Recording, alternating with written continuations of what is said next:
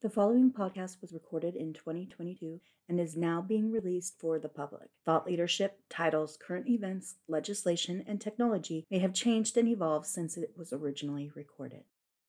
We have seen some success in preventing Iran from using the international financial system in commercial markets. Through the use of sanctions, we've impacted Iran's ability to generate revenue through oil sales and other actions that support its nuclear and ballistic missile proliferation, as well as terrorist activities. Our sanctions, plus those imposed by the international community, were actually what pushed Iran to the table on its nuclear program back in 2015 when the original JCPOA was negotiated. The opinions and views expressed in the following podcast do not represent the views of NIU or any other U.S. government entity.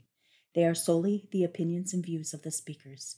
Any mention of organizations, publications, or products not owned or operated by the U.S. government is not a statement of support and does not constitute U.S. government endorsement.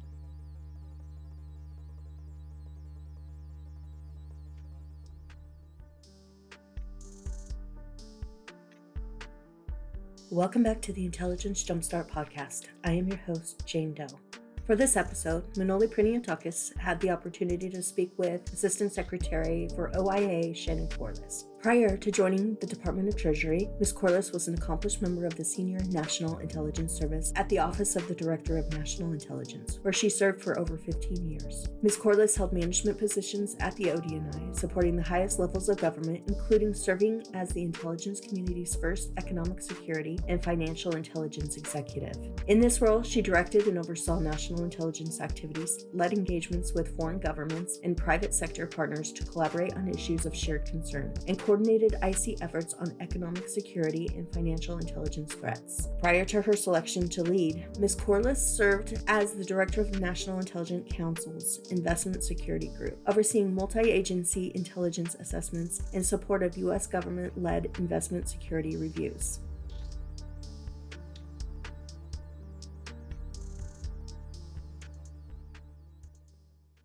So I'm very pleased to be joined for this episode of Intelligence Jumpstart by Shannon Corless, Assistant Secretary of the Treasury for Intelligence and Analysis.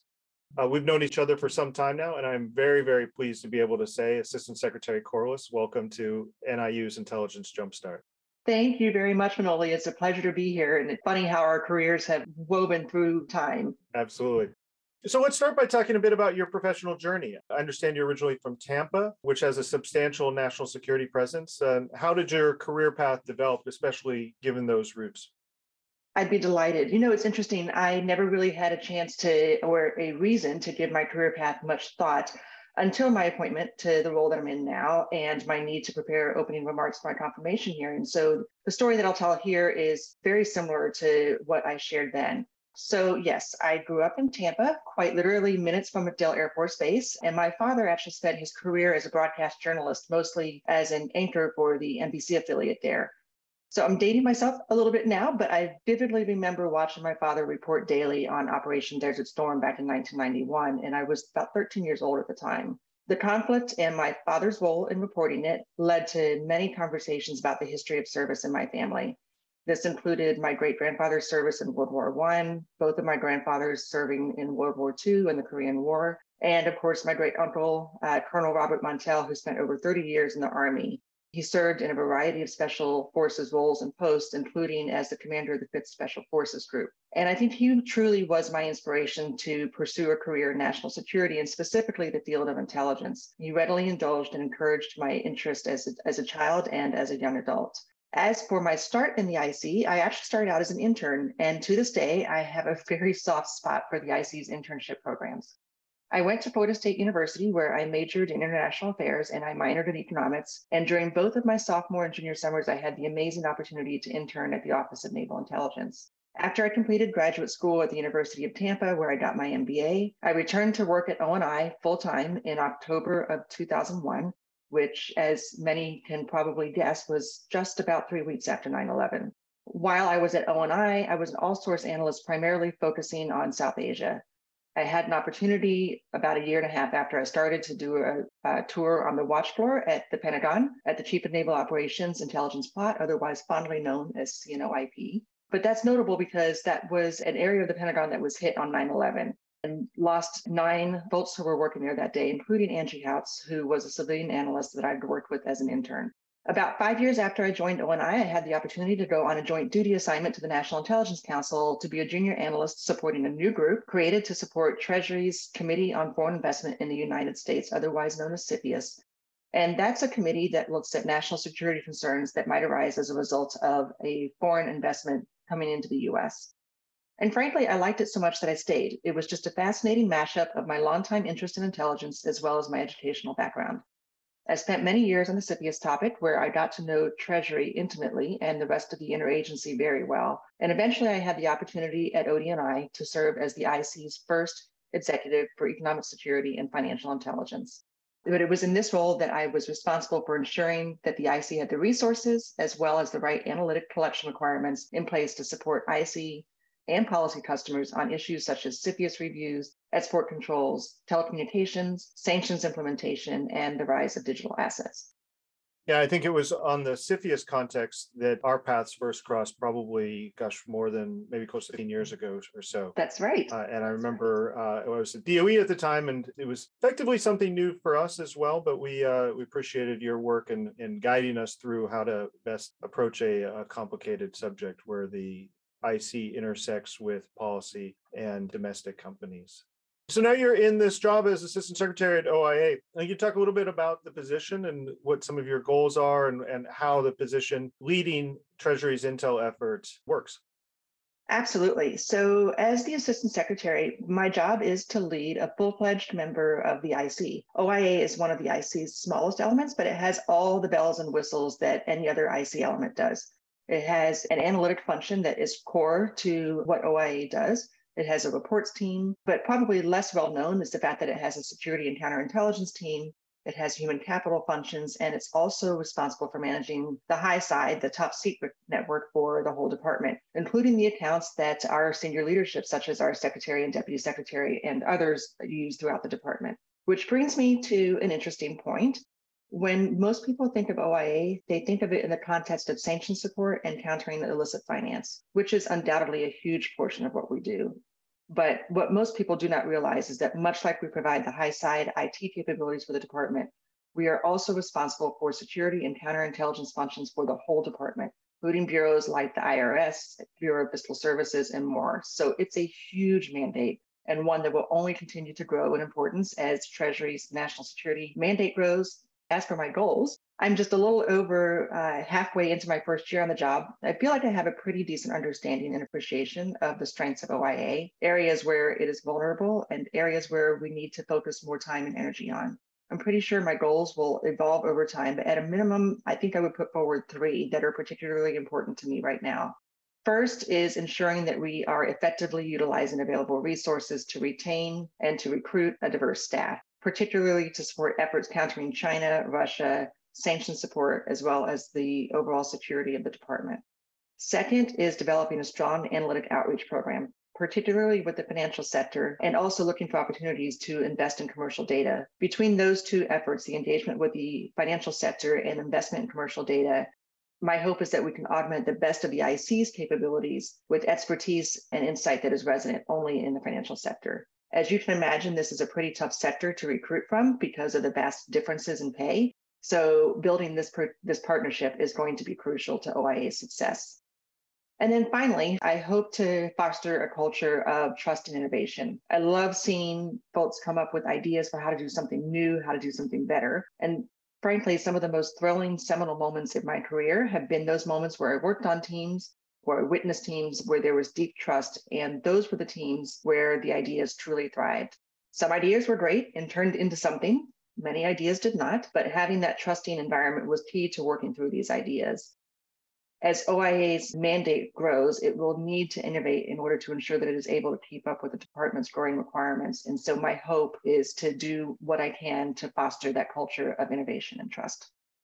You mentioned the disparities in pay and some of the challenges potentially even in recruiting individuals to work in the IC on these topics. When I first came to NIU, I spent some time looking at how the IC deals with economics issues and talked to people on Wall Street.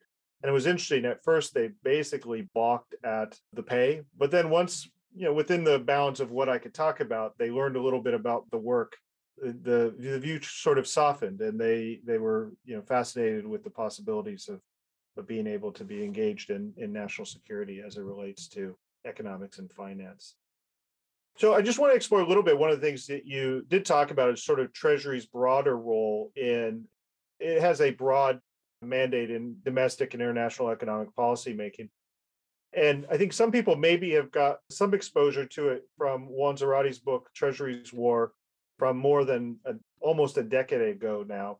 Obviously, that is somewhat dated in it because it covers the years prior to that. But I think it would be useful to get a little bit of a better sense of Treasury's wide-ranging mandate as it relates to domestic and international economic policy making. Absolutely. And I think your reference to Juan's book is a good one because it is definitely a highly recommended book. It was one that I found to be very useful to read as I was preparing to come into the role, because I think something that's important to understand is that OIA was born as a result of 9/11. And that was sort of the framing for what OIA does. But our work has expanded quite a bit. We're now involved in intelligence support for all of the national securities that the department is involved in. We provide analysis and insight on a wide range of topics, from countering rogue regimes to encouraging financial sector resilience. Even non-traditional economic threats like climate change are now big areas of focus for OIA. We do touch on investment security related issues. So that could be a broad range of things such as support to CFIUS, and then also supply chain issues as well, too, which is another growing area of focus for the department, as well as other departments and agencies across the government. So maybe you could talk a little bit about how does OIA then fit into that? How OIA fits into that conversation is we work very closely to understand what our policymakers' requirements are, what the issues and decisions are that they are facing. Using a sanctions example, we will work with OFAC and others across the department to understand what targets they may be considering going after. And then we'll work with them to ensure that they have the best information available about those targets, and then also our perspectives on the impact of the sanctions on those targets. You just talked about working within Treasury with partners and other offices that have a connection to national security work, in particular OFAC, which is, I believe, the Office of Foreign Assets Control. Can you talk a little bit more about how you work across community boundaries to other IC partners or even with foreign partners? Absolutely. It should go without saying that OIA constantly works with our IC partners to ensure that the department has the very best intelligence and expertise possible on the issues of concern that they are dealing with. As I mentioned earlier on, we are a very small IC organization with a very niche focus, so we cannot do our work successfully without close collaboration across the community. Our joint efforts with interagency partners across the IC allows us to author joint intelligence assessments, and those will be ones that we will publish internally within Treasury, as well as more well-known products like the President's Daily Brief. We also work with these partners to expand and tailor intelligence collection to meet Treasury's needs, and we engage with foreign partners to disrupt illicit financing schemes around the globe. You mentioned, a couple of times you've mentioned sanctions. And over the last several years, there's been a tremendous amount of discussion in think tank and academic circles about the various tools the U.S. government has at its disposal. In particular, a lot of discussion of what's starting to become known or coalescing around the concept of economic statecraft, trade measures, foreign aid, especially sanctions. But it's probably likely that very few people understand the process that goes actually into sanctions. You mentioned some of the information support that you may provide to organizations that actually implement the sanctions at Treasury. But are you able to walk us through a sanctions example, sort of how the process works and where Treasury actually takes action? I'm Manolis Priniotakis, NIU's Vice President for Research and Infrastructure. And this is this episode's Manolis Minute. The next episode features NIU's own Dr. Deborah Pfaff on the privatization of space. That's, of course, the present and future of space, and will undoubtedly be a fascinating future. I'm personally not a huge fan of science fiction, other than the classics, of course, but I do find the planetary politics and relationships in The Expanse to be a convincing look at the future, even if the technology underpinning it all is still some time off. It is, of course, always interesting to look at the IC's past in space, too. In 1995, CIA published an internal comprehensive history of the Corona program, which it subtitled America's First Satellite Program. Corona was designed to pick up where the U-2 left off, or to be more precise, was never truly able to operate over Soviet territory. Since declassified and available from CIA's website, the volume tells the story of the technical challenges and achievements of the program, to include a description of perhaps the most remarkable aspect of the program in its early days, the system of recovering film from the satellites via a drop and catch method. The book starts with a republishing of a 1973 article in Studies in Intelligence on Corona. And the story is probably known to many of the listeners of this podcast, but it's worth recounting. As the author writes, the primary recovery technique involved flying an airplane across the top of the descending parachute, catching the chute or its shrouds, and a trapeze-like hook suspended beneath the airplane, and then winching the recovery vehicle aboard. While they were still building the satellite, they began tests of the air recovery technique with what was described in the article as disheartening results. For one kind of chute, only 49 of 74 were recovered. For another, it was 4 of 15. The biggest problem was the drop rate of the chutes. They had to get from 33 feet per second to about 20 feet per second so that the aircraft could make multiple passes. They did eventually develop a parachute with a slow enough sink rate. All that said, the recovery vehicle was also designed to float long enough that if the catch failed, it was possible to do a water recovery by a helicopter launched from a surface vessel nearby. It was a fascinating piece of an extraordinarily important and expensive program that had a huge impact on U.S. intelligence capabilities.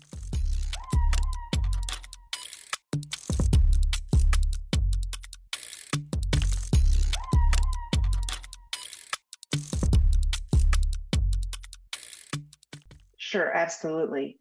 Obviously, OIA plays a key role in the rollout of sanctions.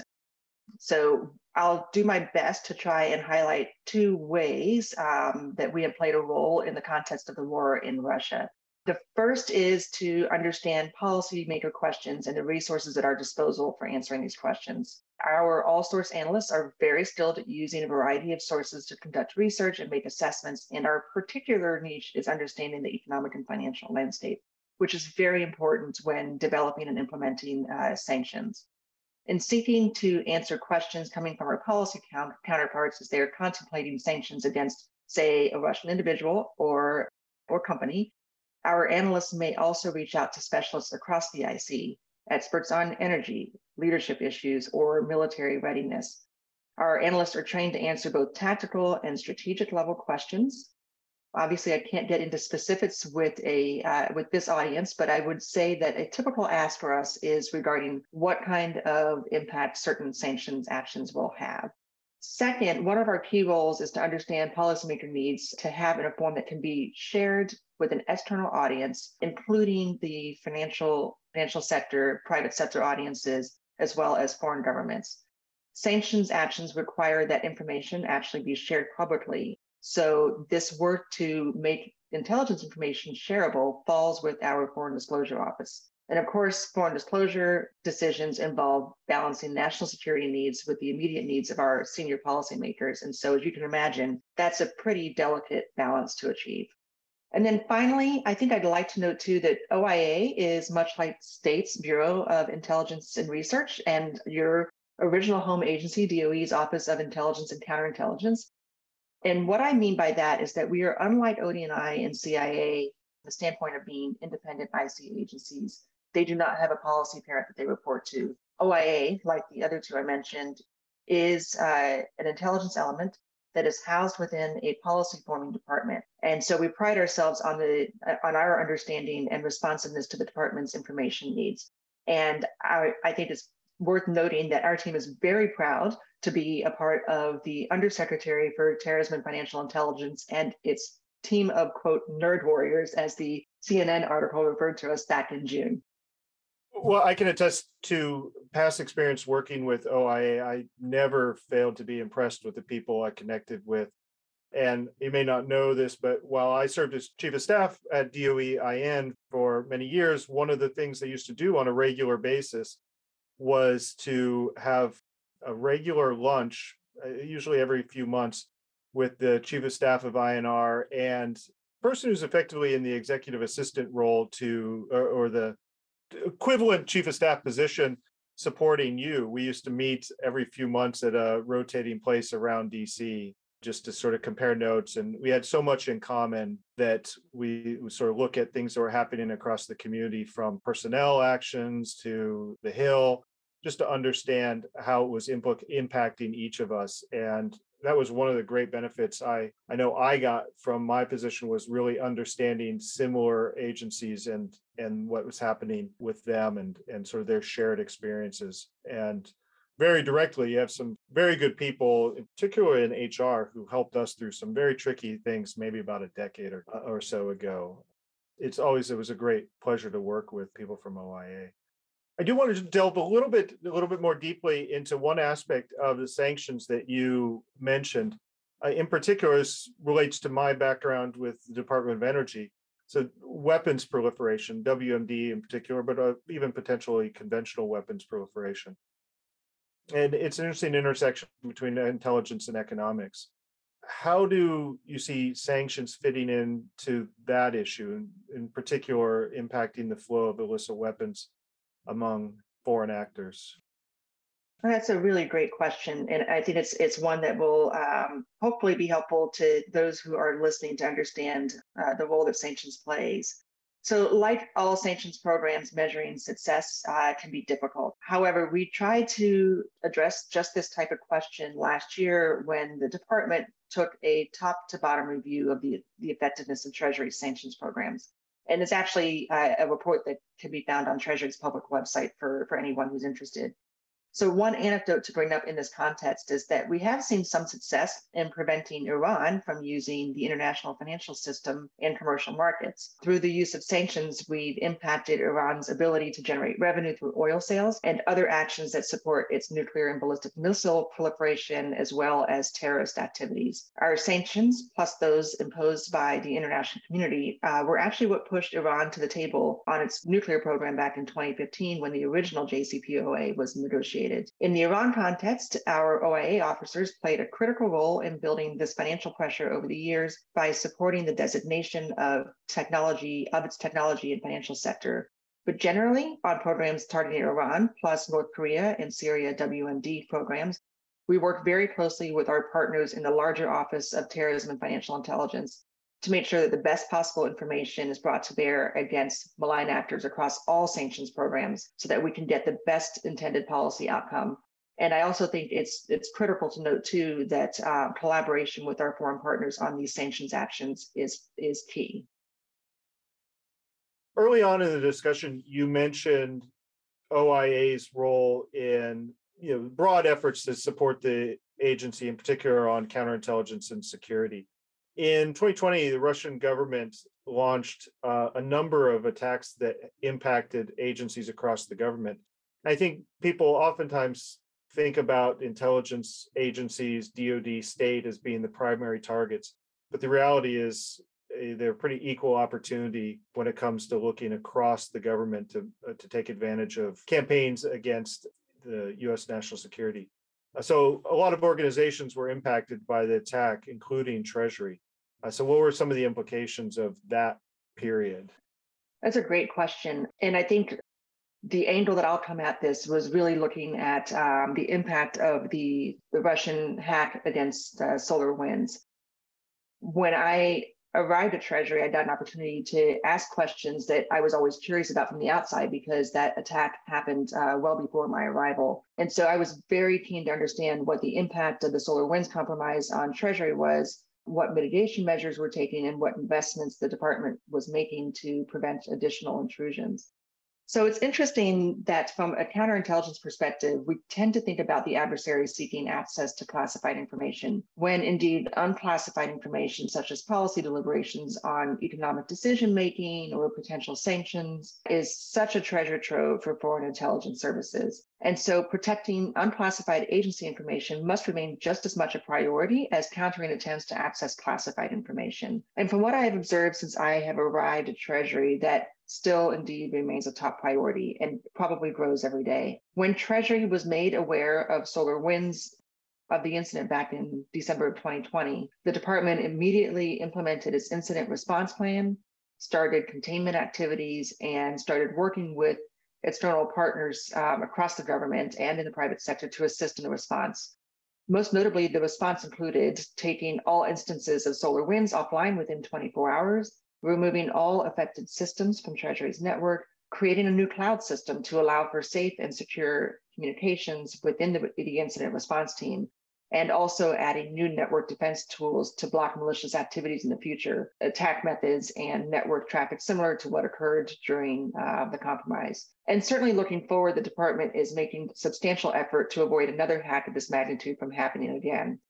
We are incorporating lessons learned from the incident to design and deploy significant enhancements to centralized coordinated intrusion detection, monitoring, and response systems. We are also incorporating lessons learned from the incident to improve the department's ability to effectively share information with the financial sector. Treasury is what is known as a sector risk management agency for the financial sector, and so we are engaged with the financial services sector to ensure that any adversary threat information is not only used to improve the department's network defense, but is also broadly shared with the sector to help them build resilience across these types of threats.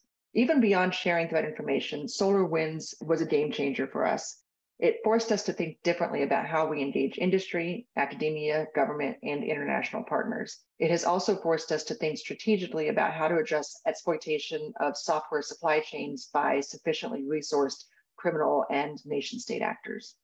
Great. Assistant Secretary Corless, thank you so much for your service. It's been fantastic to see you take on the leadership role of OIA, which is a remarkable organization made up of great people. Appreciate you being with us and sharing your thoughts on the role of the agency, economics, and intelligence in the intersection of the two.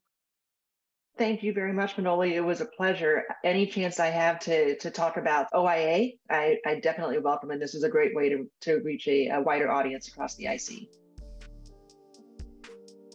Thank you for listening to the Intelligence Jumpstart podcast. We'd love to hear from you about what you like and what you'd like to hear more of. If you would like to learn more about a specific topic or issue, send us a note at nipress@niu.odni.gov. To learn more about NIU, visit our website at ni-u.edu.